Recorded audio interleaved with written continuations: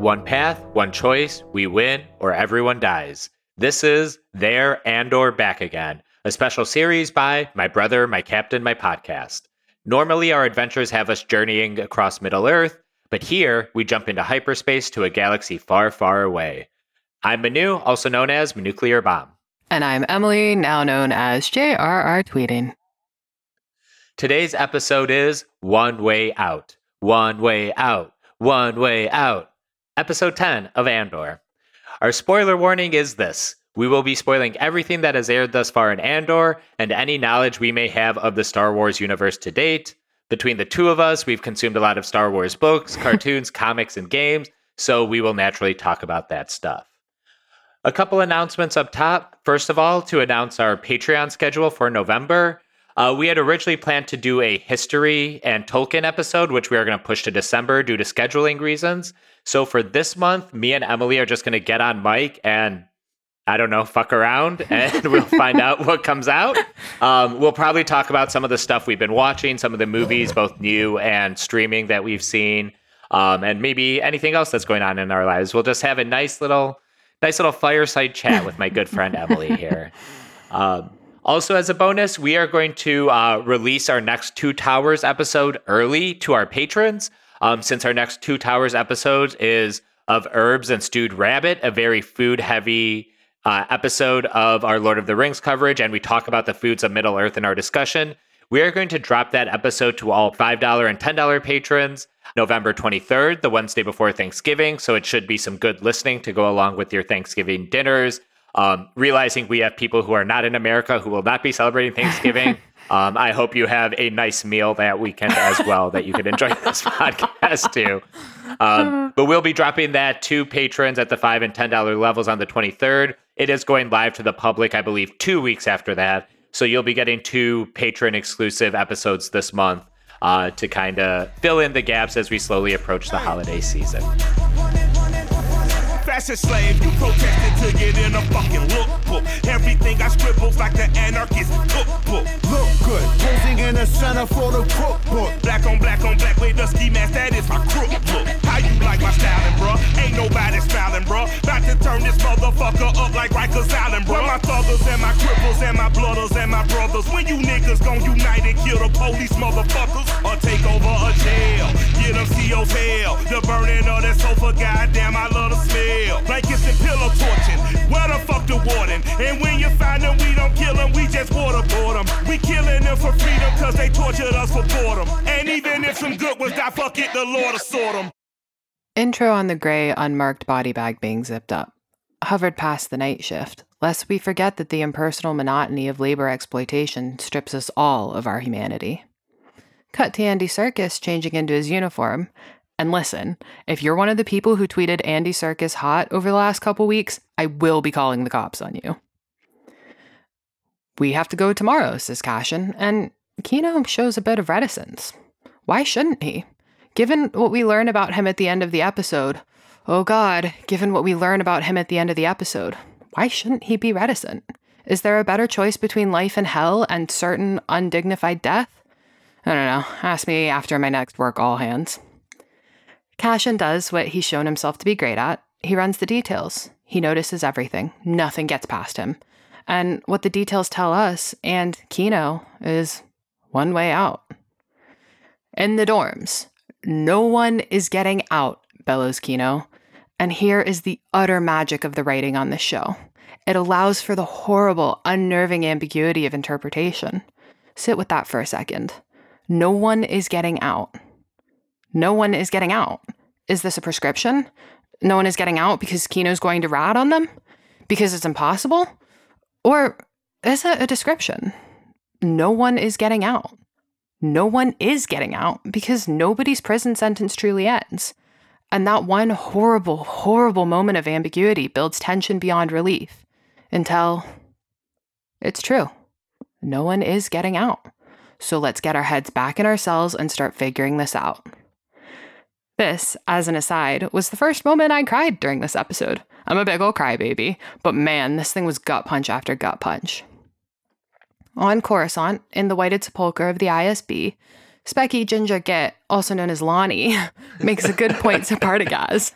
If we're trying to entrap Krieger, we can't deviate from the norm. We can't let the enemy know anything is changing until the point of no return. Cue Dedra rolling her eyes. Sorry, babe, you're not the only smart one here. Back to the prison, a quick visual reference to the start of Rogue One, then a close-up on the countdown. The numbers have changed, of course, but who cares, really? So, Kino rallies the troops. There is only one way out. Or, in other words, A wise man once said, We all dead, fuck it. but between now and then, we have to make it seem like nothing is amiss. As in Coruscant, so in prison. As above, so below. Everything's under control, situation normal. Everything's perfectly alright now, we're fine now, thank you. How are you? Begin the shift, return to Ferrix. Hello to Dr. Mulmoy, who is having to deal with Marva refusing to take her pills before they prevent her from eating. ADHD icon. Cinta, hello, dear sweet Cinta, my beloved wife. She, of course, sees this. But so too does someone else. Someone who looks rather a lot less friendly. Back to Coruscant, Thomas Jefferson, or rather, Stannis Baratheon, is here to harass Mon. I don't want to denigrate the mastery of this scene by trying to summarize it, so we'll get to the key issue. Stannis will help Mon out, but he ain't doing it for nothing. Your 13-year-old daughter, he says, should meet my 14-year-old son. Those are the ancient ways of our people, aren't they? Fuck. We've spent an entire season hearing about Mon and her stupid marriage to her stupid husband. And yes, that's world building, but it's world building with a purpose. Here is the payoff we didn't know we were going to get. Here is the tension resolution we didn't see coming. Here is what Oscar award-winning writing gets you. In prison, the breakout plan goes into action. Cassian whittles away at a pipe. Kino plays the immaculate foreman. The replacement prisoner arrives, and we watch in horror to see if Cassian will successfully break the pipe in time. But, of course, he does. The show isn't interested in conflict caused by arbitrary material elements. It cares about conflict caused by elements that can never be fully mastered. By people.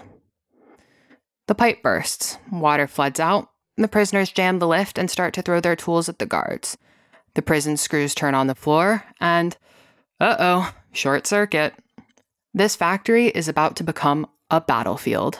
The only thing that closed quicker than our caskets be the factory. Cassian and Kino head for the central command point, while Melshi takes the boys to go liberate all the other shifts. Remember, this prison break isn't just about our heroes. It's about a collective revolution. In the command center, the chief screws duly subdued. Cassian gets Kino on a hot mic, and Kino gives a rallying speech for the ages. How long we hang on, how far we get, is now up to us. And to reinforce this, the show takes the time to show us that all-important leap of faith. The floors are cold, says Kino, and so we watch the first brave man take his step into the new dawn, barefoot onto the cold metal floor. Don't leave anyone behind, says Kino. If your comrade falls, you pick him up. If he doesn't know what's going on, you fucking tell him. Our uprising leaves no man behind. I'll skip the ending of this plot for a second to talk about Coruscant again. Specky Ginger Git with the Neville Chamberlain mustache traverses the underside of the Infinite City, grabbing an earpiece in a rusty old lift. Yes, there is a mole in the ISB, and it looks like he's not there entirely willingly. But Luthen does what he's good at. He talks this guy down. We've all sacrificed things for the rebellion, Lonnie. And no, I won't be pulling the op at Spellhouse just because the ISB knows about it. Krieger's only got 50 men. If they die, who cares? Not blowing your cover is worth a whole lot more to me than those 50 lives. This is the math of revolution. This is the math of intra-left sectarianism. And so, back at the prison, before we get to see Cassian and Melshi make their desperate sprint to freedom, we see what it takes to get there. We learn what it means to have a prison run entirely on hydraulics. And we have to ask the question, why is it important to learn how to swim? Well, because...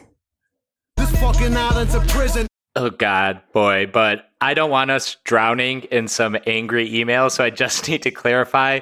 The actor playing Davos Skeldon is Richard Delane, who is the brother of Stephen Delane. I was looking at him the whole time, and I was like, he looks like Thomas Jefferson, but also weirdly not. Is it just the wig? Motherfucker. Oh, well. And if you look at, so the actor playing Davos Skeldon is Richard Delane, and he looks a lot like his brother Stephen Delane, who played Stannis Baratheon. But I feel like I assume some people followed me for my A Song of Ice and Fire coverage to this podcast, and I just don't want to get murderized for that one. But it was fun letting Emily hang herself with that for a little bit. Classic. But no, that was an excellent recap. Oh, God, where to start? Maybe we should just start with the fake Stannis, because he is actually doing the bit with that Robert Baratheon does in the Game of Thrones opening. I have a son, you have a daughter, let's join our houses.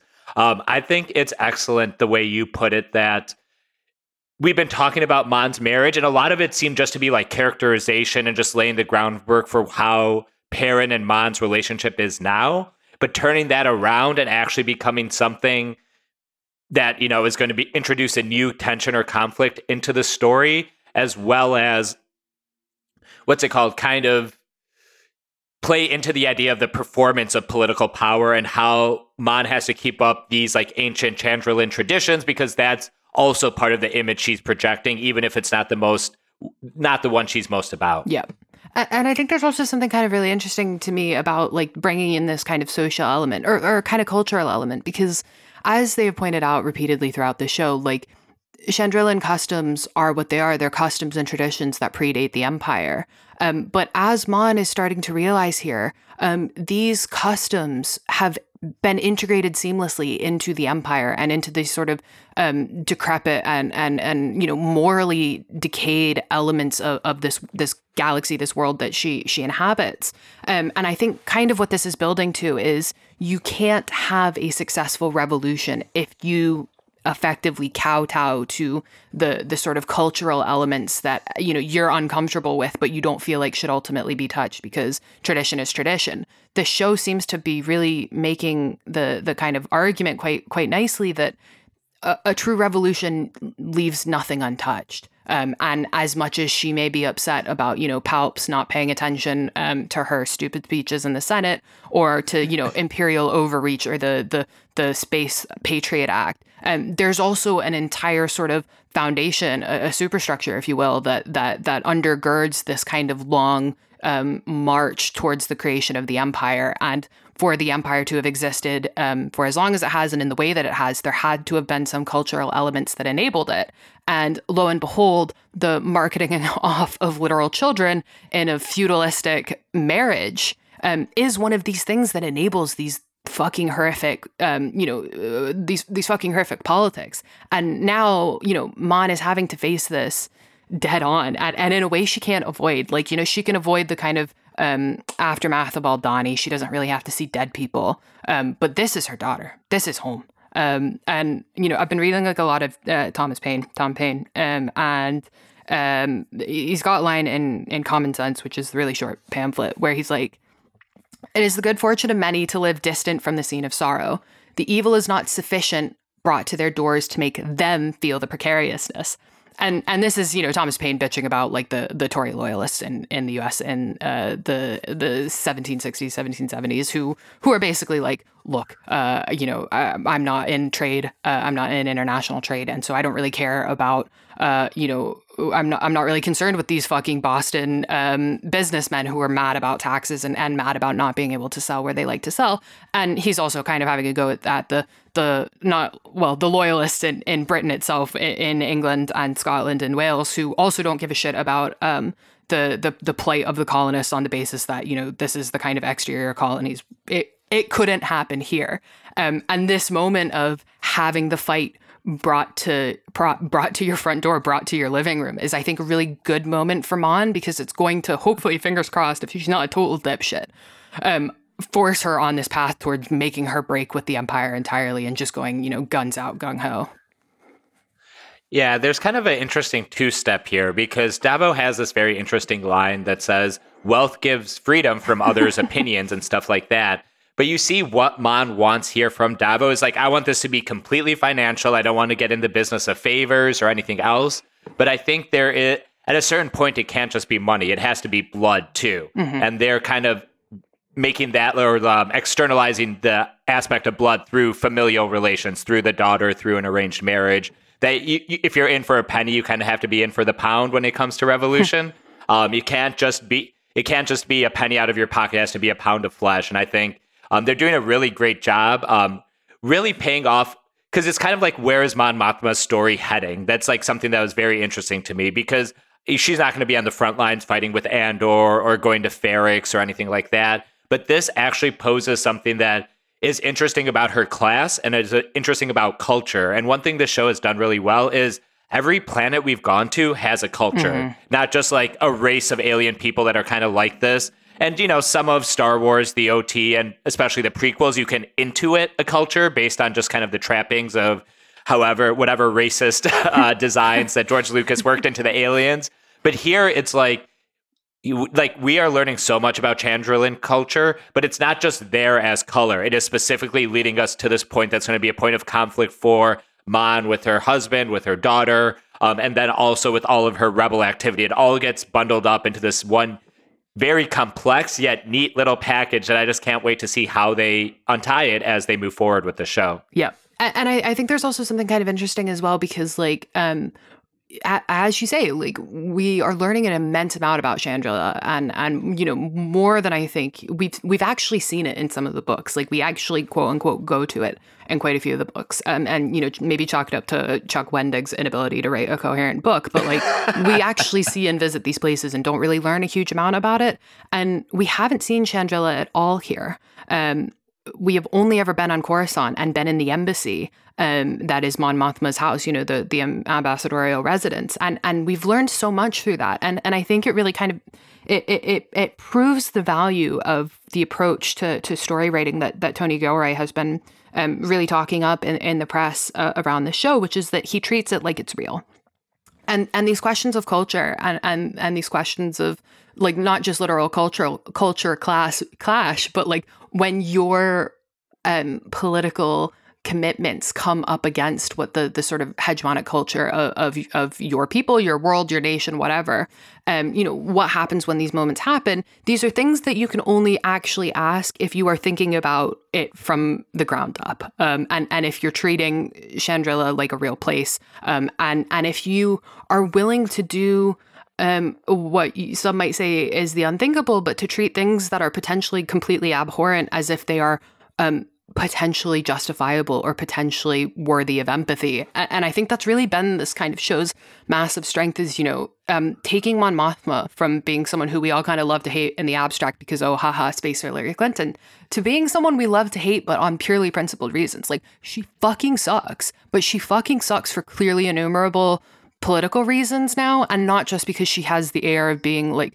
a middle-aged white woman of a certain type, which we all are kind of at this point conditioned to hate just on principle. It actually gives us that kind of meat to not just to hate her, but also, like, you know, when he comes out with this my son, your daughter thing, I gasp, and I was almost at the point of tears, because it's a horrible thing to have to watch a mother do or hear. And I think it's like the point at which I'm like crying out of sympathy for Mon Mothma is the point at which this show is really just, you know, knocking it out of the park. Yeah, Genevieve O'Reilly is just tremendous in this scene. Like, just the way her face steals up as soon as he says it, because he kind of like slow plays like, oh, I would just want an invitation to come back here sometime in the future. And she just like smiling, is like, okay, this is fine. Where's this going? And then as soon as he says, I have a son, he's 14 years old, you just see like all the facade kind of fall away from her face. Like, what do you mean you have a son? And that's not the words or the way she delivered it, but it's like all in her face. It's just like completely dead, is like, what makes you think I would approve of this? And the way they stage the scene is really incredible, because they do that symmetrical thing we've been calling out all series. They have Mon perfectly in center frame, and then on one side is Tay, and the other side is usually Perrin, Davo. Yeah. And it's almost like a devil and angel, kind of like on her shoulder, and you can see Tay is the good version of this kind of financier, and Davo's the bad version. Hey, did you know Davo derives from a Belgian word for alimony claims, and Skulden is the word for debts in Dutch? Holy shit, really? So it's literally like child debt alimony is the name of this guy. It's just incredible. It's just really incredible stuff. It's a really great way to realize it. And I think one thing the show is doing well, and Tony Gilroy talked about this in one of his most recent interviews, is he writes characters first instead of writing kind of like the plot first. So instead of having Mon have to go through this beat and that beat to get here, to get there, to get to wherever they need her to be in line with Rogue One or Rebels or whatever else they have out there, it's more like we have written these characters, and as soon as like they have to cross over with each other, like say Cyril and Dedra, we're not actually just seeing where we expect that to go based on plot, but it's like what would be true to these characters organically. Yeah. So and everything here just feels so organic, from the point where Mon is like, I'm not considering your offer at all, and Davo being like, well, that's the first time you lied this entire conversation. Mm-hmm. It's like, you're absolutely considering it. You're just thinking about how horrific it is and how, what it means considering how you felt about your own arranged marriage, which, again, it's breeding empathy without saying, I want to be Mon Mothma or I view her as an aspirational figure. It's just, I have complete empathy for the situation she's being put in right here and then. Yeah. And I think this kind of discussion about like truth and lies is also really interesting because there's kind of like the show is really interested in the things that people say. And I know that sounds like a kind of stupid thing because it isn't just the things that people say dialogue, but like, yes, but it's also interested in like the ways that people talk about themselves to other people, the way that people copy and parrot other things that they hear from other people. But the thing that kind of was cracking me up is his line about, being rich frees you from caring about the opinions of other people. But then him immediately going into this, but I want my son to marry your daughter thing, because it immediately makes clear that it's bullshit. And I was kind of joking last night as I was watching it that like, oh, it's very on the nose because of the Elon Musk Twitter stuff. But this is this kind of stuff these are the kind of like quote unquote truths that you get to when you're telling a story if you have a very clear sense, like a very clear understanding of the world around you. And like, this guy says, oh, I'm rich enough that I don't have to care about other people's opinions. And Elon Musk also basically says that. But if you go on Twitter right now, you will watch Elon Musk, flailing like a fucking 13-year-old boy who's just gotten rejected by his crush for the first time. Desperate for the love and attention and affection he obviously never got from his apartheid-loving fucking loser parents. And desperate for it off of the like Twitter masses, the unwashed Twitter masses, who won't give it to him. And it's the same thing with this fucking knockoff Stannis as well. Like, he's got all the money in the world and money has not brought him any fulfillment and power has not brought him any fulfillment. And there's this fundamentally human element to life that is not being answered by the call of money and power. And if you take this scene in comparison to, some of the scenes like on Ferrix from last episode, where you have Bix and Brasso, the fucking A-team to end all A-teams, who are going to look after Marva, not because she's paying them, not because they're trying to lord power over her, but because they genuinely love and have a deep and meaningful connection with her. And you compare these two things, and yes, one group of these people actually has the genuine power and they have all of the money, but the other people have a reason for doing anything, and they have a bottom line or a foundation from which to build everything else. And, for someone like Mon, who really doesn't have this, once her kind of, illusion of power and security drops out from underneath her, she's gonna have nothing. She's gonna have nothing. And this is the kind of point where she's seems to be getting forced to decide, does she let this kind of moral and human foundation fall out from beneath her feet? Or does she take a stand for humanity? Like, not in the like humanity as a whole, but humanity as a series of traits. What does she do? And it's nice to be able to see that this show doesn't really have time for this kind of rich people, oh, we're all fulfilled and happy and living good thing, because it's just patently not true. Oh, yeah. The line he says about how neither of us had the luxury of nonconformity, or neither of us chose the path where nonconformity is an option, really stuck out to me. Quick question. Who do you think is the funniest possible actor they can get to play Davo Skulden's little kid? Oh my God. What's the guy from Stranger Things who they always fan cast as everything because he's like child Timothy Chalamet? It's like, I don't know, Finn Wolfhard. Something? That's it. Yes. There you go. That would be dead funny. Okay, I have no options for this. I think all of the kid actors I know have now aged up into, because they were all from Game of Thrones or something like that. But the guy who played Aegon in House of the Dragon, Aegon when he was like a little teenager, it's Ty Tennant. It's actually David Tennant's adopted son. Oh, no way. He was fantastic in his like 2 to 3 episodes of House of the Dragon. So I will forward his name there.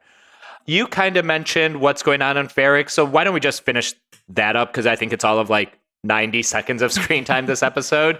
Basically, we just see that you called Marva an ADHD queen, which, hell yeah. But basically, we see Dr. Malmoy coming in, and he's being escorted by 3 older women, which kind of feels like this is the daughters of Ferrix, whatever they might be.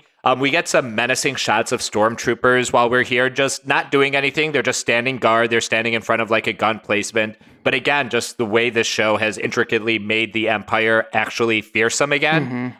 It definitely is like, oh yeah, shit. And then we see Cinta watching, and then we see this other guy watching. And I love it because we basically assume he's an Imperial just because of the costuming and specifically his hat, even though it's not official imp garb. I like that it doesn't have to tell you, oh, this guy, you don't have to see him call into a stormtrooper battalion or say anything like that. It just, we can kind of tell by his general costuming what his deal is. And if it's not that, then hey, they surprised us or they, pulled one over on us. But I think it's very deliberate with the costuming, as is everything has been in the show. Yeah, it's kind of like when you see cops at a protest, like plainclothes cops at a protest, and like you can always tell, even though they're in quote unquote plain clothes, because they're always wearing those dumb fuck ugly tennis shoes. Like the fucking New Balance bullshit that's padded out because these guys all just have like fucking massive ego issues. And like that guy has that energy, like plainclothes cop protest. Okay, I just wanted to knock that out before we get into one of our major discussions. So there was an interview going around with Tony Gilroy that I did not see this morning. That's because all the liberals on my timeline had made Joseph Stalin just something I muted off my timeline because every time you talk about something, someone's going to always throw Joseph Stalin at you as if I have to answer for his political career in some way. So I had the word Stalin muted on my timeline. So I missed an interview that was going around this morning. Emily, can you tell me what Tony Gilroy said about Joseph Stalin in relation to this television show? Tony Gilroy got into whatever Rolling Stone magazine or whatever it was and was like, everything bad that you've ever heard about Joseph Stalin is a lie. Up the USSR, Khrushchev is a cunt. No, that's not what he said. What he said, I can't believe it's real. I was doing laps around my house because I was like, there's no way, like I must be dying. So Tony Gilroy said that Cassian Andor in this show and the Aldhani heist in particular is inspired by Stalin, by Joseph Stalin's life. And in 1907, Joseph Stalin in his youth robbed it was a bank robbery, but it was a train, like a bank carriage. And they, him and about 7 other guys, held up this caravansary full of cash and robbed it as a way to fund the October Revolution. And there's a book about it called, well, not about it in particular, but about Stalin's young life called Young Stalin, which is one of these books where, like, if you've ever been on the left, like, and you've ever been around people who like order too much off of Verso or the like, it's one of these books that you've seen and probably seen the cover of a lot. So like, again, seeing that book name checked in a big magazine also felt like a trip. But Tony Gilroy was like, and I actually want to read the whole quote because it is mind-boggling to me, and I almost don't believe it. But he says of Joseph Stalin, if you look at a picture of young Stalin, isn't he glamorous? He looks like Diego. We're not doing the Stalin show, but it is fascinating. All through every revolution, it's the same thing. And he also makes the equivalence between if Cassian Andor is Joseph Stalin, please everybody feel that in your soul with me. If Cassian Andor is Joseph Stalin, then Luthen is his Lenin, because Lenin obviously loved Stalin for certain specific reasons until he didn't love Stalin. And one of those reasons was that Stalin knew how to bring the cash in, as evidenced by this bank robbery. And Cassian Andor is Stalin. Cassian Andor is Stalin. I feel like I'm fucking dying because Cassian Andor is Stalin. Yeah, no, it was giving me life because when I finally got around to seeing the headlines and the tweets, like Stalin, Andor, I'm like, okay, this is probably just some left shit poster just like making an absurd claim about it. And then you read the quote and you're like, huh, yeah, no, you're right, Tony. Way to go. But it's just incredible because, you know, you're going to talk about this and I don't want to step on your toes, but every time the Rings of Power showrunners opened their mouth, I wanted to just eat a bullet. Yep. There's just like no other way to phrase it. That's all I wanted to do. I was kind of coming around because House of the Dragon, both the actors and the showrunners had very thoughtful stuff that they said. They kind of had a bad run up to the show with some, you know, comments about historical accuracy and sexual assault. But then when they were talking about it per episode and in the moment, like everything kind of came off as very thoughtful. Everything was very considered. They did not show sexual assault, which kind of those early quotes would lead you. But it's like, okay, these people are allowed to talk about their show.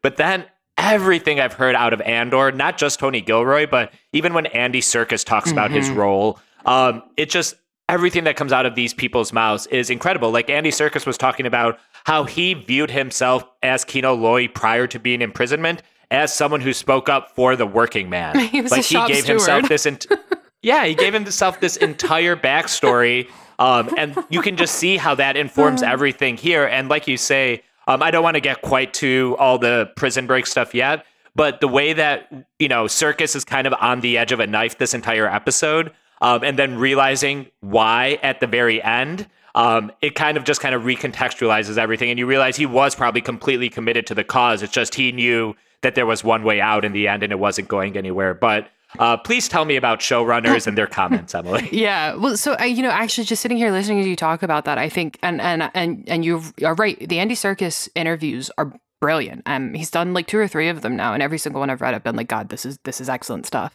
And being reminded of that because I hadn't really put the 2 of them together in my head for some reason. Being reminded of that is actually kind of making me change my thesis on this, which was before I was kind of going to revert the old podcast position of we don't want to hear the showrunners of any show do press because it's always a bad idea. I was going to revise that into it's bad when moron showrunners do press because they're just going to say stupid shit. But when great showrunners do press, it's good. I'm actually now going to kind of expand this thesis and say that I think when you've got competency, in as a crucial part of your production, you're fine to talk about it because there is that base level of competency. And I think one of the things that the entertainment industry kind of writ large has really been lacking over the last 15, 20 years is competency. And the reasons for that are really kind of simple. They're material reasons. It's because to have people who are competent around you, you have to pay them. And competency is expensive. And if you look at a lot of the chat around Marvel basically fucking destroying computer graphics as a sub-industry within the entertainment industry, you will see that Marvel pushes these people to the brink and they get shitty outcomes for it, but they also can pay almost nothing for that privilege of getting dog shit work. And the reason they're doing this is because they don't want to pay the extra 15-20% that it would take to get people to do it in a reasonable amount of time and to a high standard of output. And if you look at this show is at its base an argument for competency. Narratively, technically, I don't think it's doing anything particularly radical or particularly revolutionary. What it is doing is showing us what a TV show where every single person is doing their job and doing their job well, it's showing us what that quality is. And because everybody who's involved in the show does their job well and has the experience and the knowledge to do these things well, it's showing in the TV show, but it's also showing in the press, right? Because these are people with industry knowledge. And these are people who care about their jobs because they have the time and the resources to think and care about what they're doing and to really understand what their position, not just in the context of like the show ecosystem is, but in the context of the entire industry and also the wider world. And I think, you know, whether it's Andy Serkis sitting down to do these interviews or Diego Luna doing them or Tony Gilroy rather, what you are getting is people who are thoughtful and good at what they do. And it shows. And when you get people like the Rings of Power people who are untalented, unskilled, untrained and inexperienced. You get interviews that reflect that. These people are not good at what they do, and they're not interested in being good at what they do because they've just gotten a $1 billion payout to be shit at what they do. So there's no financial incentive for them to be good. And to be frank, they're not really artists. They're money chasers. These guys, not to say that all of the people involved in the show at the top level aren't enormously successful and probably fantastically wealthy in their own right, but they're people who are involved in art for the sake of art and because there's an interest in a genuine sense of humanity about art.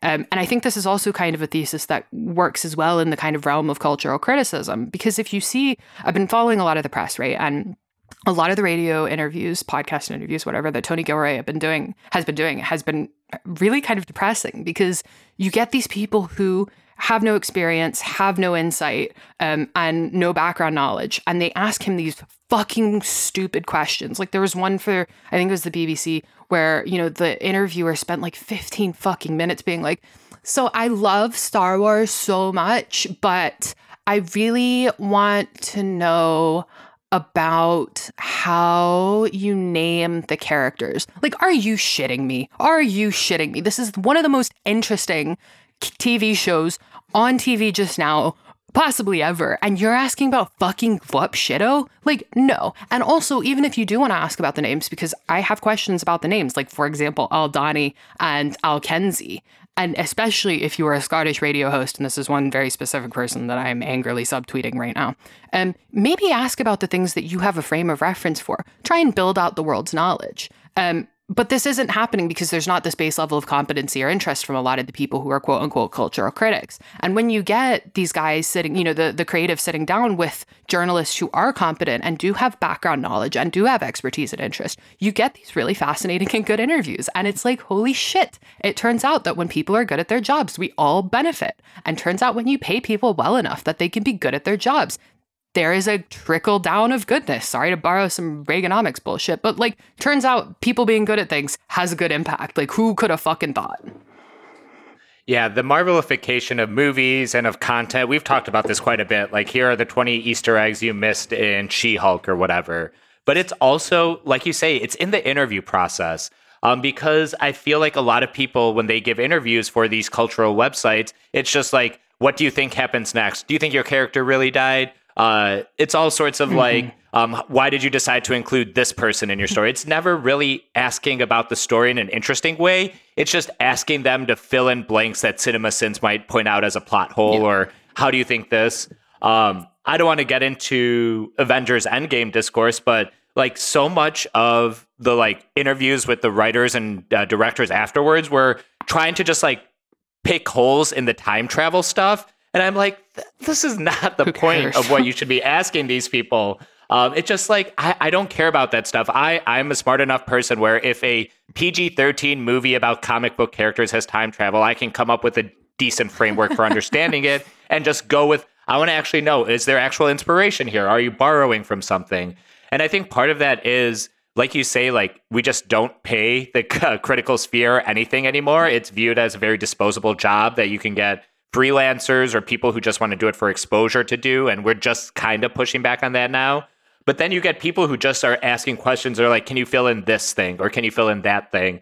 And what we're seeing with the interviews, especially the ones with Rolling Stone that came out this week, are people like asking really thoughtful questions about production and ideology. And I think it's great. And I think some of it is also a result of corporate capture of the critical sphere, because you're not going to ask these tough, hard-hitting questions of Marvel directors when making sure you get Marvel content up before all the other websites do, or possibly when there are ads for Doctor Strange running on the podcast where you're reviewing Doctor Strange, which I heard this. Like, it's just like, there's no reason for any of these people to want to challenge it. And given like the precarious material times we live in where people are struggling, I get wanting to get that paycheck. But as you say, it's a trickle-down effect. The better stuff is up top, the better everything will be. And that includes, like, if they actually paid their fucking critics and writers to have a brain about stuff and actually attract people who come into... Because there are good interviewers out there on the internet.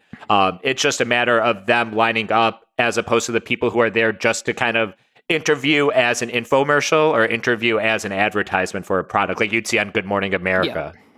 Yeah. And I think one of the things that has kind of been cracking me up as well is I've spent a lot of time reading the trades, the kind of trade publications, like, blogs or journals that are just for screenwriters or people in the industry. And it's not because that's a thing that I do regularly. I promise you, I don't give a fuck about the trades normally, but it's because that's where a lot of the really fascinating interview questions have been given. And a lot of the like script writers or screenwriters publications that Tony Gilroy has been doing interviews with have been really fascinating because it's not just an insight into the show. It's not just about kind of trying to piece together what's going to happen next. It's about understanding how he and his team got to some of these decisions that, like, to me feel like earth-shattering decisions. The thing like, how the fuck do you read something about Stalin and you're like, you know what, that needs a little Star Wars?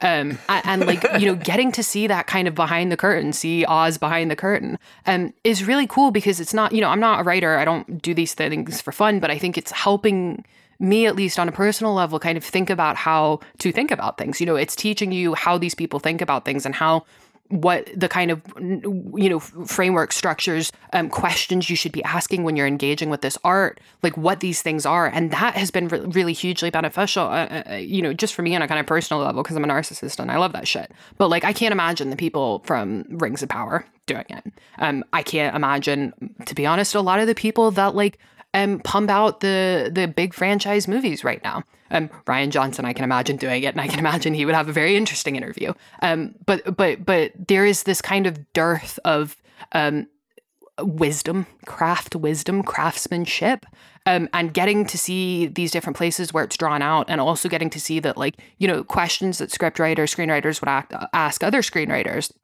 can have benefits for people who are not screenwriters. I'm not a screenwriter, I never will be, but some of these questions that they're asking one another and these conversations they're having are interesting for me in other ways. And it is nice to see that kind of build up of the value of critical discourse around art, around, again, as I feel like I say in every single every episode, around a fucking Star Wars. Like, I really can't believe that this is the thing and this is the place that it's happening. Well, I'm going to get super Star Wars on you now. And no, that's not a reference to the Super Nintendo era of Star Wars video games, but rather I want to talk about something that's exclusively in the realm of Star Wars. Luthen Rael. Is he a Jedi? What's his deal? Oh. What's going on with this guy? Because he has this incredible monologue where he's dressing down Lonnie McDonald, and he's got this incredible cape and black outfit, and it's like, I don't think he's a Jedi, and part of me wants him not to be a Jedi, but also it's kind of like thinking about his lines about how he's a coward that he was saying to Saw, like that would totally line up with someone who, say, was a Jedi or was a Force user who just kind of went into hiding or did not like take to arms right away when the Empire did its big Order 66 and the entire takeover of the galaxy. But I don't know. There's just like something. Oh, go ahead if you got it. Well, I think it's a good point. Because now that you're saying that, I am thinking that this is how another Jedi who is in a similar circumstance, which is Kanan Jarrus, who's in Rebels, he talked about himself in the context of that. And I'm not implying that these guys are watching Rebels or reading John Jackson Miller's A New Dawn as they're writing this. But like, that is the kind of language that I think Kanan does use in a couple instances where he does talk about it. I think the point of us thinking, like, I think us thinking he is a Jedi is the point. And I think this is a show about people who lie a lot and people who lie for, liars affectionate versus liars derogatory. And I think Luthen's a liar, 50% affectionate. And I think he knows that people think about how Jedi look or have a faint, distant memory of the Jedi. And I think he probably knows that has some sort of cultural imprint among the people who are liable to flip sides and go against the Empire. And so he probably tries to position himself in that way. I can't, maybe this is the part of my brain that can't be rational about this and like desperately hates the Jedi and doesn't want to see them show up ever again. I really can't imagine the Jedi actually showing up in this show. And I guess I'm kind of hoping that that isn't the case. And it's more just like carrying on the tradition, quote unquote tradition started by The Last Jedi, which is like playing on people's kind of slavering love of the Jedi. And then being like, ha, psych, you thought. And maybe I hope that's what that is. I hope. I guess it would be fine if you were a Jedi or a Jedi that gave up or a Quisling Jedi or whatever. But like, I hope not. I kind of, I'm with you all the way. Like I would rather not have any Force sensitivity really show up in this show. I know we're going to get a lightsaber ship, and I'm sure we'll get elements of it at some point in probably season 2. But I like the idea of him performing as a Jedi or using that as like a symbol of like something that they can fight for. We know eventually the rebellion's going to rally around the phrase, "May the Force be with you." That probably comes from somewhere. I don't know where. I haven't, watched Rebs. If you want to say the thing, if you want to say the line, Bart, you can say the line. Watch Rebs video. There you go. But I do like the idea that he's wrapping himself in some of that imagery. Just to kind of possibly make a point as he's going to take a more forward position in the rebellion or the Rebel Alliance or whatever the fuck he is right now.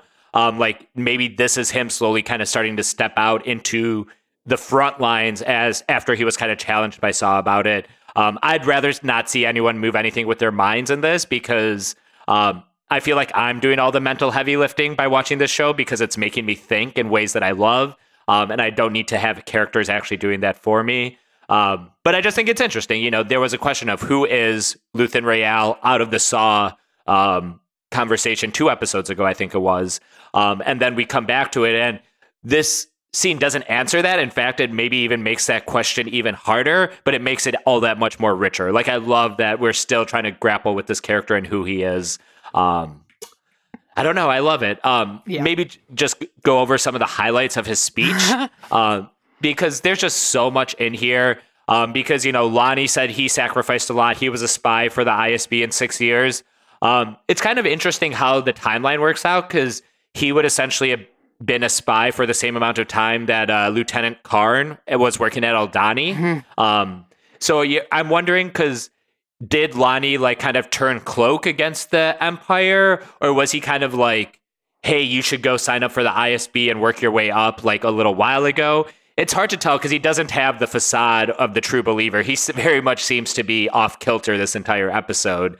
But this kind of the language they used around him made me think that maybe this was his plan. He's just a little bit of a coward himself.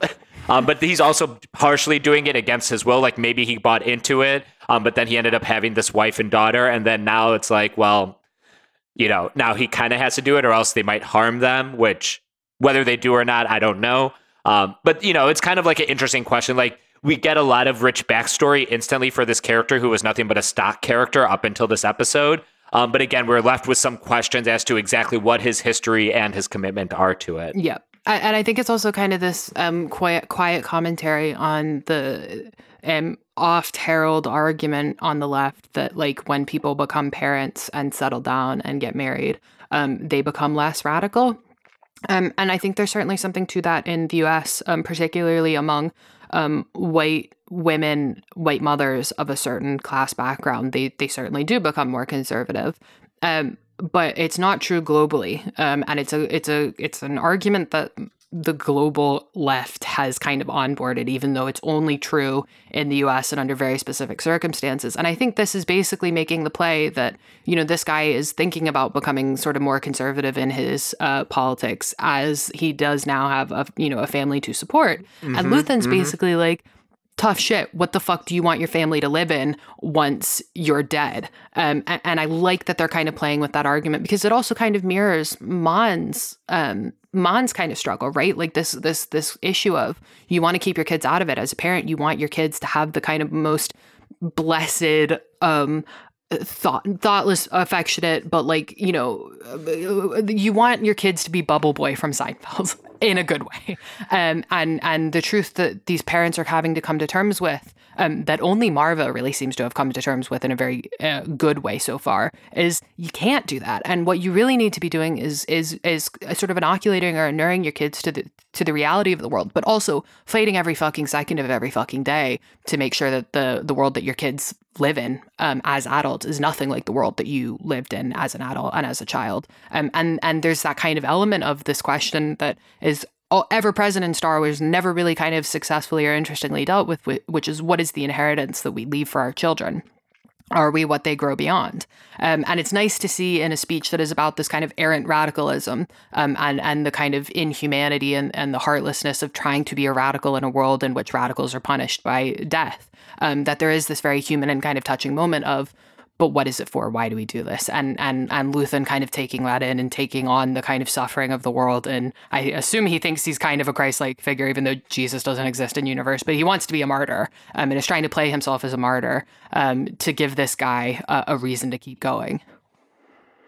Yeah. One thing I want to just kind of play off what you were saying about, as you get older, you get more conservative. One of the reasons I find that specifically bullshit, at least in terms of American politics, is this country tends to kill its activists, and its activists tend to live in pretty bad material conditions. So they die early for, basically young radicals and young activists die early for a myriad of reasons. And that cannot be ignored when we just trot out this bullshit about, if you get old and don't become conservative, you're a dumbass. It's like, no, a lot of people are being killed off the minute they have a radical thought or being marginalized in some way. But I think you're absolutely right with the fact that this is kind of the consideration of someone who, is like, well, I used to be a firebrand, but now that I got a family and kids, I got to just think about them, and like self-preservation and family preservation becomes the ultimate goal. And it should be stated that the very traditional family is a conservative value and all that. And I think that's what Luthen means when he says, I think of you constantly. I don't know if he's constantly thinking about Lonnie, because Lonnie's pretty unremarkable, but I think he's thinking of people like him quite a bit, because those are people that, are going to have to at some level turn or support the rebellion, or at least, get out of the way of them. I can't say I am very familiar with, the nitty gritty detail of actually overthrowing an empire unless it involves a lot of Ewoks. But these are the kind of people. It is another level of the question of revolution. We've seen true believers, we've seen fascists, we've seen people kind of caught in the middle. And this is just another type of person that's caught in the middle. And it makes a great backdrop for this incredible speech about sacrifice that Luthen gives, about how we need heroes, about how he sacrificed his calm, he sacrificed love, he sacrificed kinship. And those also are kind of things that made me think Jedi a little bit, because those are things that are part of the Jedi lifestyle as I know it, at least from the prequels. He says something about he's made his home in a sunless place, and that he's damned for what he does. And there's this very specific thing where this whole episode it's called One Way Out, and it'll be a big part of the prison scenes we talk about next. But he talks about how 15 years ago he basically made a calculation, and that equation has one outcome, one solution, and that's what he's building towards and all that stuff. So it fits in very thematically with the episode title and what's going on with Circus and Luna over on the prison. But it's a nice twist on it. And I like, again, they did this after the Aldhani heist, is they use Luthen to make a nice little button on the whole, the big payoff or whatever's happening with Cass. We do cut to Cass at the end of this episode running with Melshi, but it really is nice how they kind of break free of the prison, and then they have kind of Luthen to add as a punctuation point on this 3-episode arc. Yep.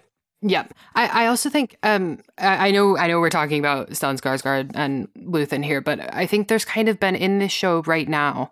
There are 3 actors who I think are really Genevieve O'Reilly. I feel like as Mon Mothma is in a league of her own right now, just because if you look at what she's done in her career before now and what she's doing in this show, the improvement is about 500%. Even if you watch her in Rogue One, which I did last night, she's fine.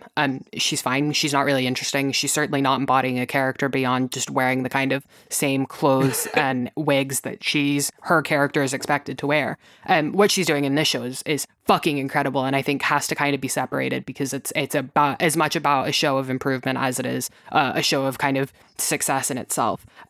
If you put her out of the way, you have 3 actors who I think are really doing some enormously impressive work. And it is Diego Luna, it is Stellan Skarsgård, and is Andy Serkis. And I think there is something really interesting to me in that if you asked me to rank the performances in yesterday's episode, I would have actually put Stellan Skarsgård at the bottom of the 3. I think I would have gone Andy Serkis as sort of the standout, most amazing performance ever. And then I think Diego Luna. And Diego Luna is traditionally a very good actor. He's very, very good. He always makes me laugh in Rogue One because he's out acting everybody who's around him and kind of sticks out like a sore thumb for that. but I think the way that he is able to match Andy Serkis's kind of charisma and his acting talent in those scenes, and also, like Harrison Ford had this great line after A New Hope came out, where he was talking about the character of Han, and he says, "I'm not just a hero, I'm a hero's hero," referring to his relationship to Luke Skywalker.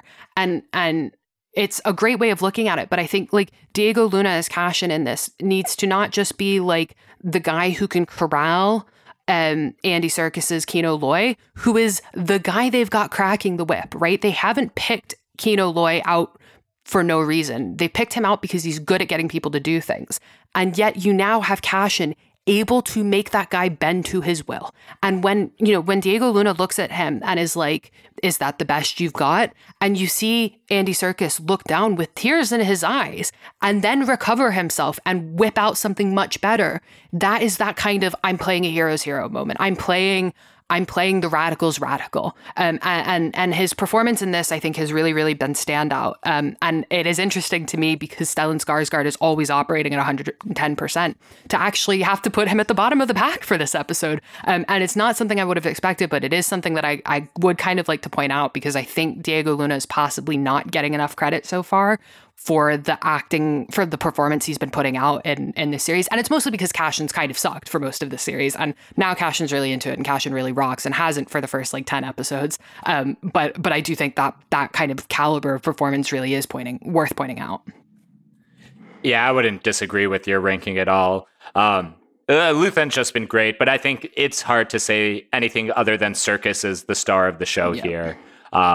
So why don't we use that? Because I think we have just that one big plot thread to talk about, One Way Out. And honestly, One Way Out, like we kind of mentioned, applies to all the characters here. It's very literal for Cass and company to get out of the prison.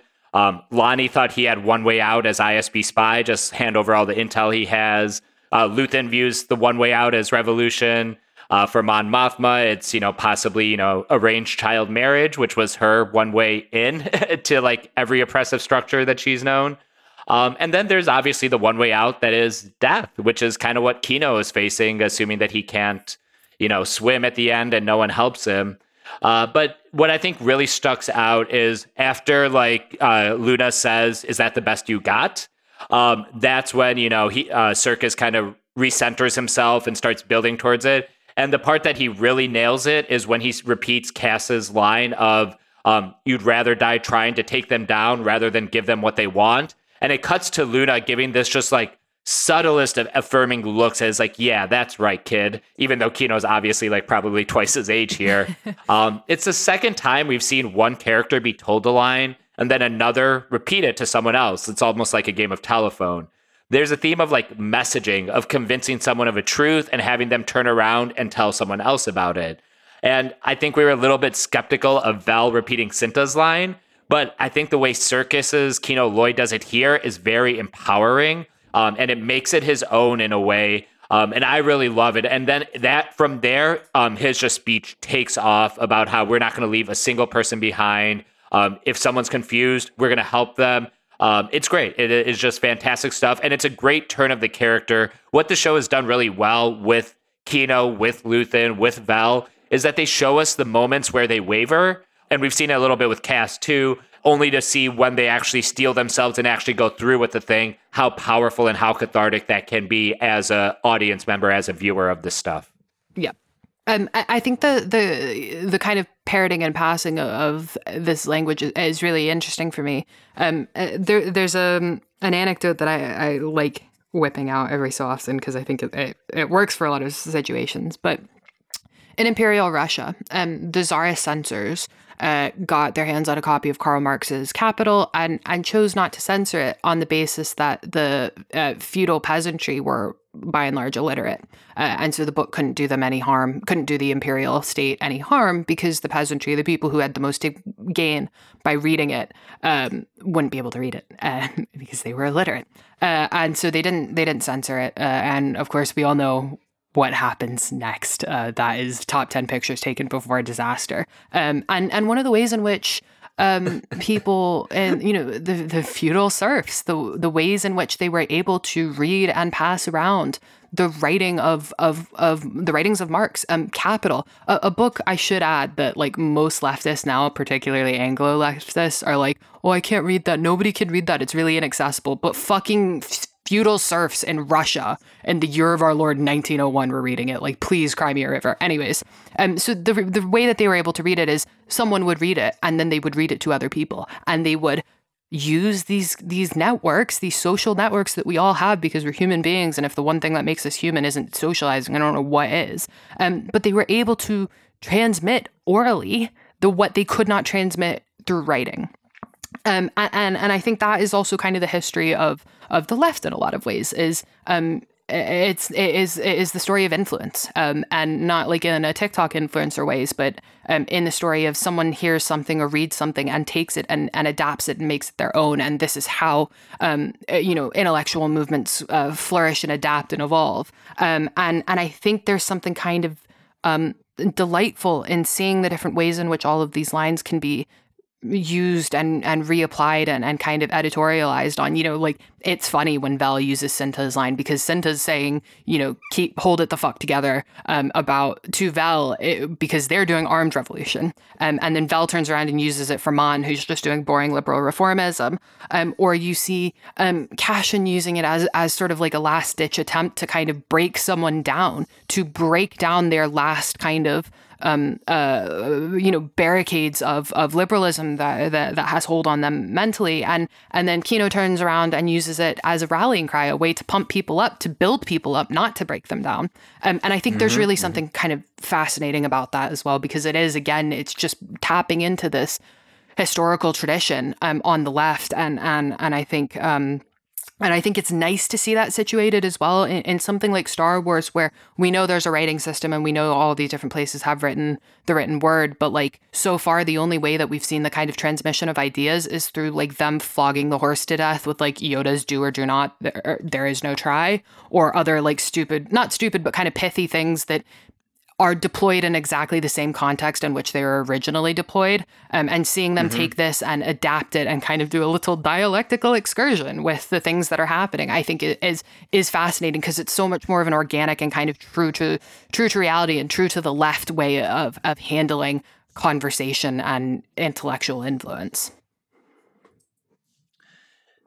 There's only one way out, and that's fighting. Armed revolution, a communal commitment to the goal. And a lot do die trying. I juxtaposed it to what Kino said the night before. No one is getting out. Emphasis on the one. This can't be done by just one person, one hero. Even Luthen says we need heroes. We all got to do this now. If someone is confused or lost, you got to get them up and keep them moving, which I think is very powerful, because I think it's like best exampled by the new man on the floor who's coming in and is not privy to the plans. But as soon as shit starts going to hell, he's like, well, let me grab this stun rod and like get this guy before it murked. And a lot of people like die. I mean, it's hard to keep track of everyone, but Zal, you're not calling Zal, can't better call Zal anymore. He's definitely dead. I think a couple other of the named characters, the other guy who tried to climb up the elevator definitely got. It was a high death toll. And one thing I kind of talked about after the Aldhani heist was how this show appears to be building to these, every climaxes every 3 or 4 episodes or whatever. And then each climax is higher than the last climax. So at the end of episode 3, we had the Ferrix escape, and that was mostly just about Cass and Luthen. But then you get the Aldhani heist. You have a small team of rebels that you're really invested in, and, a couple of their financiers. But now with Narkina 5, you have an entire prison riot. These aren't people who are in the cause or like explicitly in the cause per se. They might be now. I think it's very telling that the prison uniforms are white and orange, the same colors as the rebellion. This episode literally opens up with Andy Serkis putting on the colors of the rebellion to start the episode. But each of these climaxes is getting broader in scope. It involves more people, requires more work in terms of building buy-in to a goal. And I think it's also just paying off what we've seen in these last 3 episodes of all the buildup with the detailed procedures of the different guard routines and sentry paths. Like this person's always running late. All the little moving parts of security and all the little things that the prisoners have to do, all the little tools that they have to use. It all pays off. And it even pays off in Star Wars ways, like all the piping that's coming from the top. When they unleash it, when they say attack, they start spraying fumes that reminds me of the carbonite chamber in Empire Strikes Back when Luke and Vader are cutting those up and like blowing smoke in each other's asses. Wait, no, that's not how it goes. But it's like it's very similar also when what's it called? Kino is giving his speech into the comms unit, and it's very much the Han thing from A New Hope. Like the way that it's like two little spokes sticking out of the control panel. And that's not like an Easter egg. This is just what design looks like in this world. Like Tony Gilroy says, we're just taking it seriously. This is what it would look like. But it still kind of evokes that in you because, you know, Star Wars is so iconic in its iconography. Oh, God, that's a redundant way of saying it. But it just like all those little details are so... Details, not detools. Details are so finely tuned so that every glance, every whisper, every little thing on set, it feels like it mattered, and that's what, you know, helps the like cathartic emotion come through in the finale of this. Yeah. And I think one of the things that I find really remarkable about the show, but again, I have to keep reminding myself that this is just what competent filmmaking is. They don't have to tell you anything. There's a bit where I can't actually remember what it is, but I just remember turning to Connor, who I was watching it with, and being like, if this had been the Rings of Power, they would have said, this is this guy's machine that's being used to kill him. And they wouldn't have let the irony wash over you because they wouldn't have trusted you to do it. And you know, this show has clued us into the detailed orientedness of this entire plan and the amount of like moving parts that it requires mastery of for successful execution. Not by having anybody talk about it. We don't actually hear the full plan ever described until we're watching it happen, but they've used the tricks of the trade, the tricks of filmmaking to show us. The camera pans here, we see the guards. There's some background dialogue that's talking about how the guards are down. We hear that in the background. We see the way that the lights flicker. We see that there's water in the bathroom. We know that the floor is electric. We don't have anybody do the fucking, you know what it is? It's the Faramir and Henneth Annen thing where they're literally pointing out on a map to be like, oh, and then Sauron will take the east via Ithilien, and Saruman will take Rohan from the west. And we don't need that. The show trusts us to get what the fuck's going on. And if they don't, even if we don't get what's going on in advance, we'll get it as it's happening. And they trust that that's enough and that the emotional weight and impact of the movie, or the TV show rather, will not be lessened by people coming to those conclusions at different points in the chronology. And I think that is, again, it's just rote competency. It's not radical. It's not revolutionary, but it's brilliant to see. Yeah. Let's park on Serkis here for a little bit, because really his performance this entire episode is incredible. It's like some of the best thing I've ever seen. I want to talk about his speech a little bit. First of all, the One Way Out has a certain resonance with what Vel was saying back in the Eldani heist about one path, one choice, we win or everyone dies. It feels very of a piece with that. And I'm also thinking a little bit about, God damn it, I just lost it. I had an incredible thought. I'm thinking about what Skeen was saying at the end of his run, at the end of episode 6, about how he views Cass as, you know, we're people who climb over other people to get out of this. And how it's a very individual set. And the point of this episode is very much in antithesis to that. Is like, we're going to start climbing, but we're not climbing over other people. We're not leaving anyone behind. We're picking other people up as we go. It is just a complete juxtaposition from the mentality that Skeen was saying, this is also you, Cass, in episode 6. Now, and we've seen Andor actually kind of make that progression in his character, where we saw him caring for Olaf. We see him very fine-tuned to the other people in this facility. And I really like the fact, and they do this really well with the actual camera work, where when Cass and Kino are going up to the command center, we see the camera kind of tilt upwards, and you see this infinite like stairway to heaven of white lights that they have to climb up. And then later when Kino's actually giving this speech, all the stairwell lights are turned red, and we see just, you know, prisoner after prisoner just running up, and it's almost like intoxicating how many of them there are. And they're all like moving in perfect circular motion on making their way up, and everyone's doing it. It's not just, you know, one guy climbing up above the rest. It's just spectacular filmmaking, really. Yes. And I think the other thing is it makes the point very effectively, because we see these shots of all of the prison guards cowering behind the door. You know, they've got their weapons at the ready, but really they're not engaging. And it's because they know that they're outnumbered. They know that they're outnumbered. It just took that initial show of force for them to back off and realize that they couldn't win this based off of the numbers. But they're also not paid enough to get involved in this. It's not like, they're not, it's not their fucking job. It is technically, but their job, they've made the calculation in that moment that their job is not worth more than their life. And effectively preying on that weakness, that knowledge that nobody's listening. They don't care. They're under-resourced and overworked. So strike while the iron is hot, as Cassian effectively says for 2 episodes now. It's shown to be true. And there's this kind of joy almost, this catharsis as we're watching all of these guys who, in the other shifts who have never talked to the Cassian shift. They don't know who these people are. They have not communicated this plan with them before, not even through the sign language. They all come up in this sort of joyous freedom, this joyous liberation. And I think the other sort of part of that I find really fascinating and really just incredible is we have to keep reminding ourselves that this is a prison. It's a prison. And yes, we know that the Empire is bad. But I don't think, but we also know that the American Empire is bad. I don't think a TV show that included a prison break at a US prison would have as much outright empathy for and sort of like discursive liberation of the prisoners, right? There's no implication that, oh, well, this includes murderers and rapists who are getting out. Oh, this is all the people who stole from little old ladies, and oh, we should be having a moral panic over this prison break. It is making the case, no, this prison is fucking wrong. This prison is anti-human.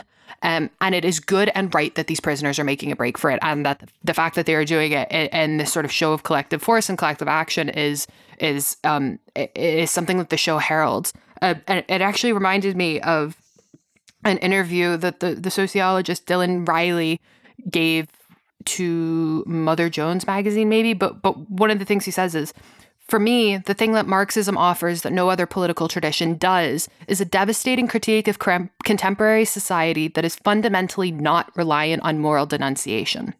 That's a huge advantage, in my opinion. It also creates a certain difficulty in translating that culture to the culture of U.S. progressivism. And that's also a thing that I think the show has really elided quite well, where a lot of U.S. progressives and a lot of U.S. liberals, when they are trying to make these statements about the fundamental incorrectness of the world, the fundamental political incorrectness in the world, if you bring up the fact that, oh, well, some prisoners are rapists, some prisoners are murderers, they back off and they go, oh, well, in that case, slavery is fine. Or in that case, torture is okay.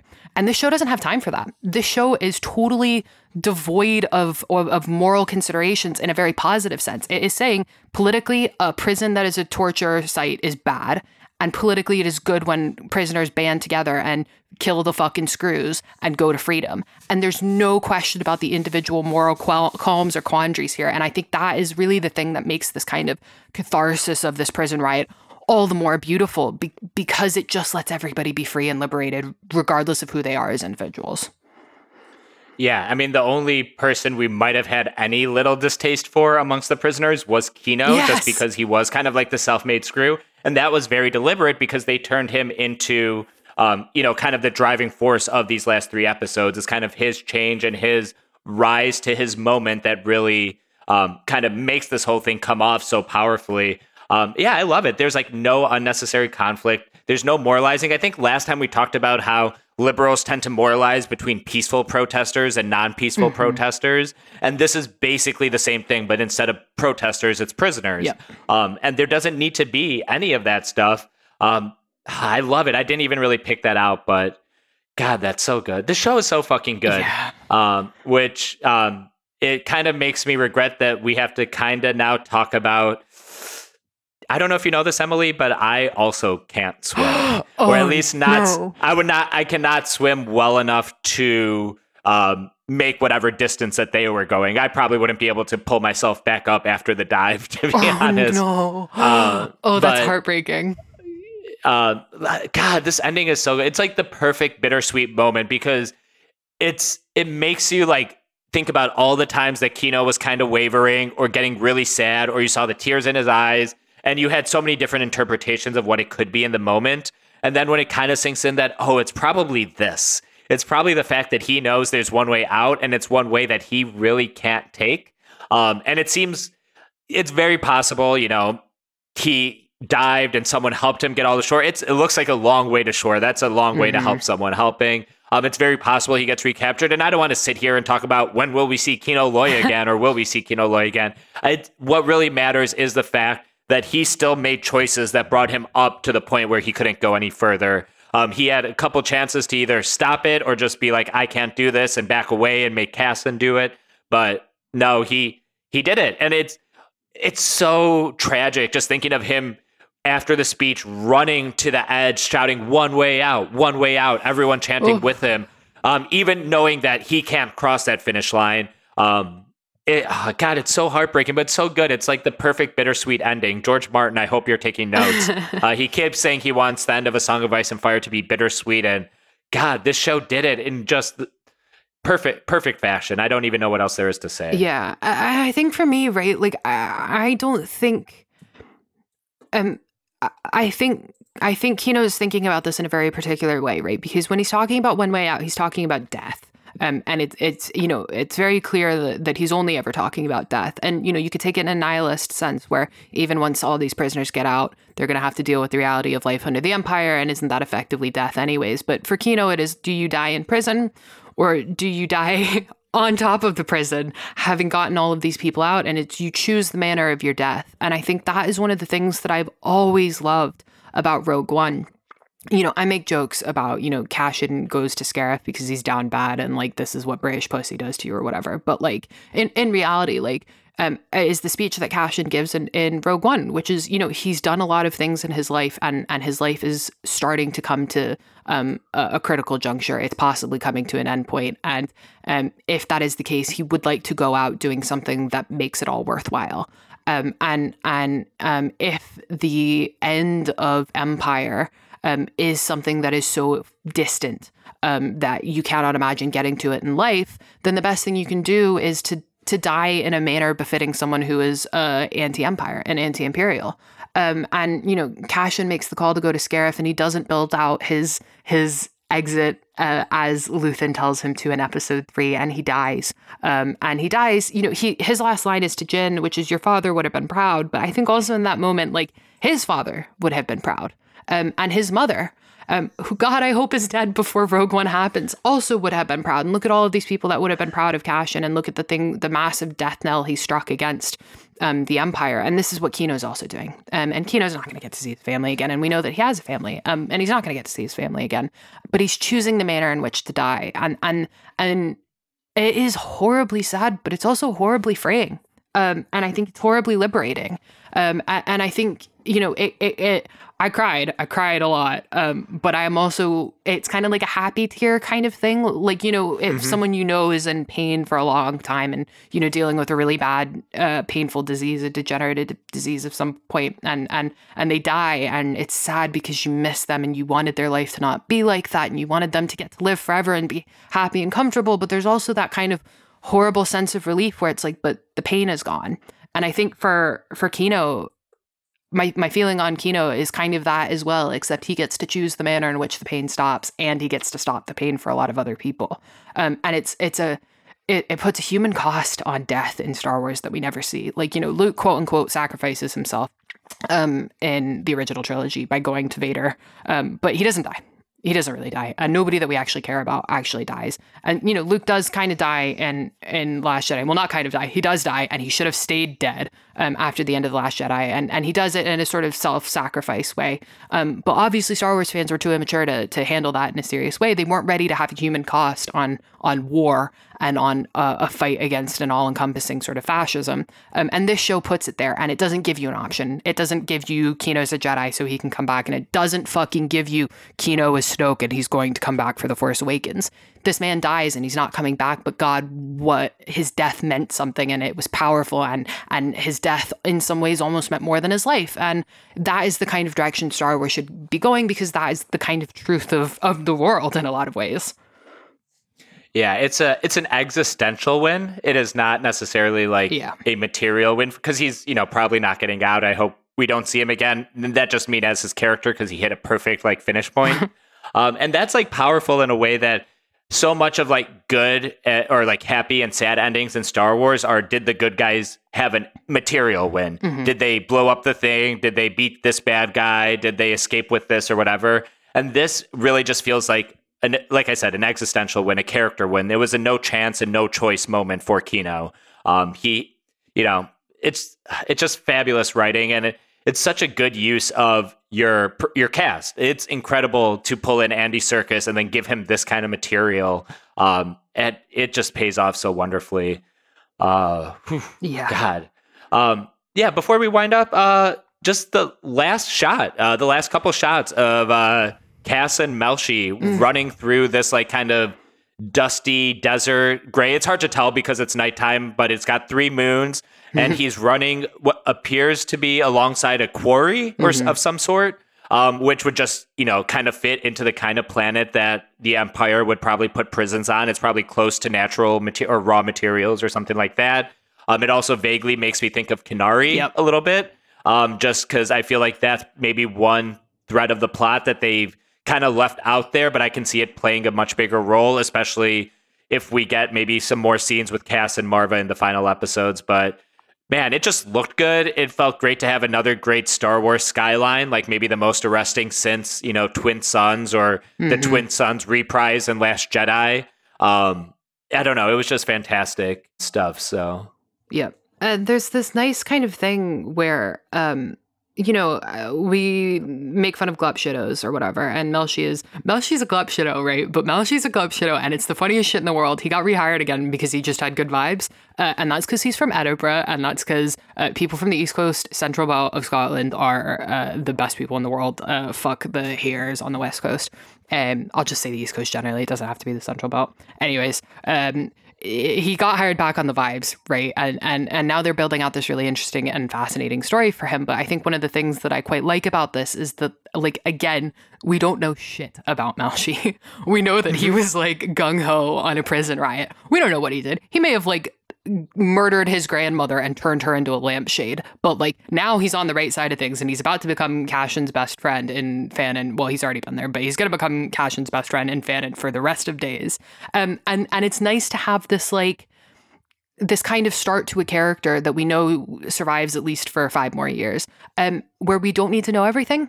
And I think you're right. I think the Kenari reference is good and interesting, and I think it will probably come back in some form. But also, if it doesn't come back, I don't really feel hacked off about that, because, like, if I think about the things that happened in my life as, when I was 13, it doesn't matter. Like, it doesn't, like, I'm sure I did something stupid when I was 13 or did something cool when I was 13. It doesn't affect me as a 24-year-old now.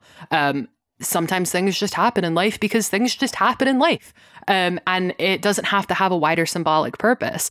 And I like that the show kind of allows that to happen sometimes. Like, sometimes people just exist and they don't need to be the people that change your life. They can just be other human beings who share the world with you, the planet with you.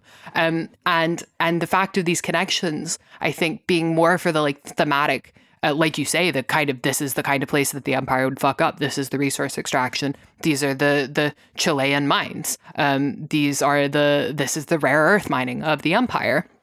It is nice to see that these things can be kind of like serendipitous, but still connected to a wider theme without it needing to be literally fucking binary sunset or yet another like desert planet or yet another like orphaned child who just really wants a Jedi to take care of them. And like, it is the kind of simplicity of the story that is tied together by having a thematic coherence that I think is, if I take nothing else away from this show, it will be that in terms of storytelling. All right, so before we head out of here, let's read off our patrons. Just a reminder, if you are at the $5 and $10 levels, you can get your very own Middle-earth Elvish name in one of the various Elvish languages, or even another one if Emily feels so inclined. $10 patrons will have their names read off at the end of every episode, and we will cycle through our $5 patrons. So do you want to kick this off for us, Emily? Yes. For starters, we have Johnny Flores Jr., a.k.a. Lothaman of Palinka. We have Ed the Revelator, who is Silent Spider, the guardian of Kirith Ungol. Iwendil, a.k.a. Haley Glyphs. Matthew Abbott, a.k.a. Edranro Miniatar. Ithranor of Code Gorthad, a.k.a. Maddie Hill.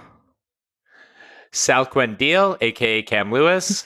And Lakewa Melma, aka Zach Newman. And our 2 $5 patrons this week are Meowndil of Arusto, or Connor B. And Ethan McDougall, aka Morthorion Razgon of Barithas. I'm going to murder your partner's Elvish name every time I can. That's why I gave that one to me. And just a reminder, you can send us emails about Andor at my brother, my captain, my podcast at gmail.com, and follow us at my bro, my cat, my pob on my bro, my cat, my pod on Instagram and Twitter. So that closes the book on this episode. And you can also support this podcast by subscribing to patreon.com/mybro-my-cat-my-pod, where you'll get access to special bonus content, early access to all episodes, and access to our community Discord, which if you're looking for a place to run to after Twitter, feel free to hop in there because we all have Twitter brain poisoning in that space. I've been Manu, also known as Manuclear Bomb. My last episode covering Metal Gear Solid over at Podcast Sans Frontiers will have dropped this previous Friday, so please check that out. And I am continuing the Song of Ice and Fire coverage over at Notacast ASO IAF. And I've been Emily, aka JR Tweetin, which is where you can find me on Twitter, where I will also be throwing all of my tools at a whole bunch of prison screws. Saying Sigroni Tima to our sound editor, Stephen Boyd, aka Ethraglier Andrethian, aka DJ Empirical on Twitter. Please remember to like and review wherever you may be listening. So until next time, remember, I would have followed you, my brother, my captain, my king.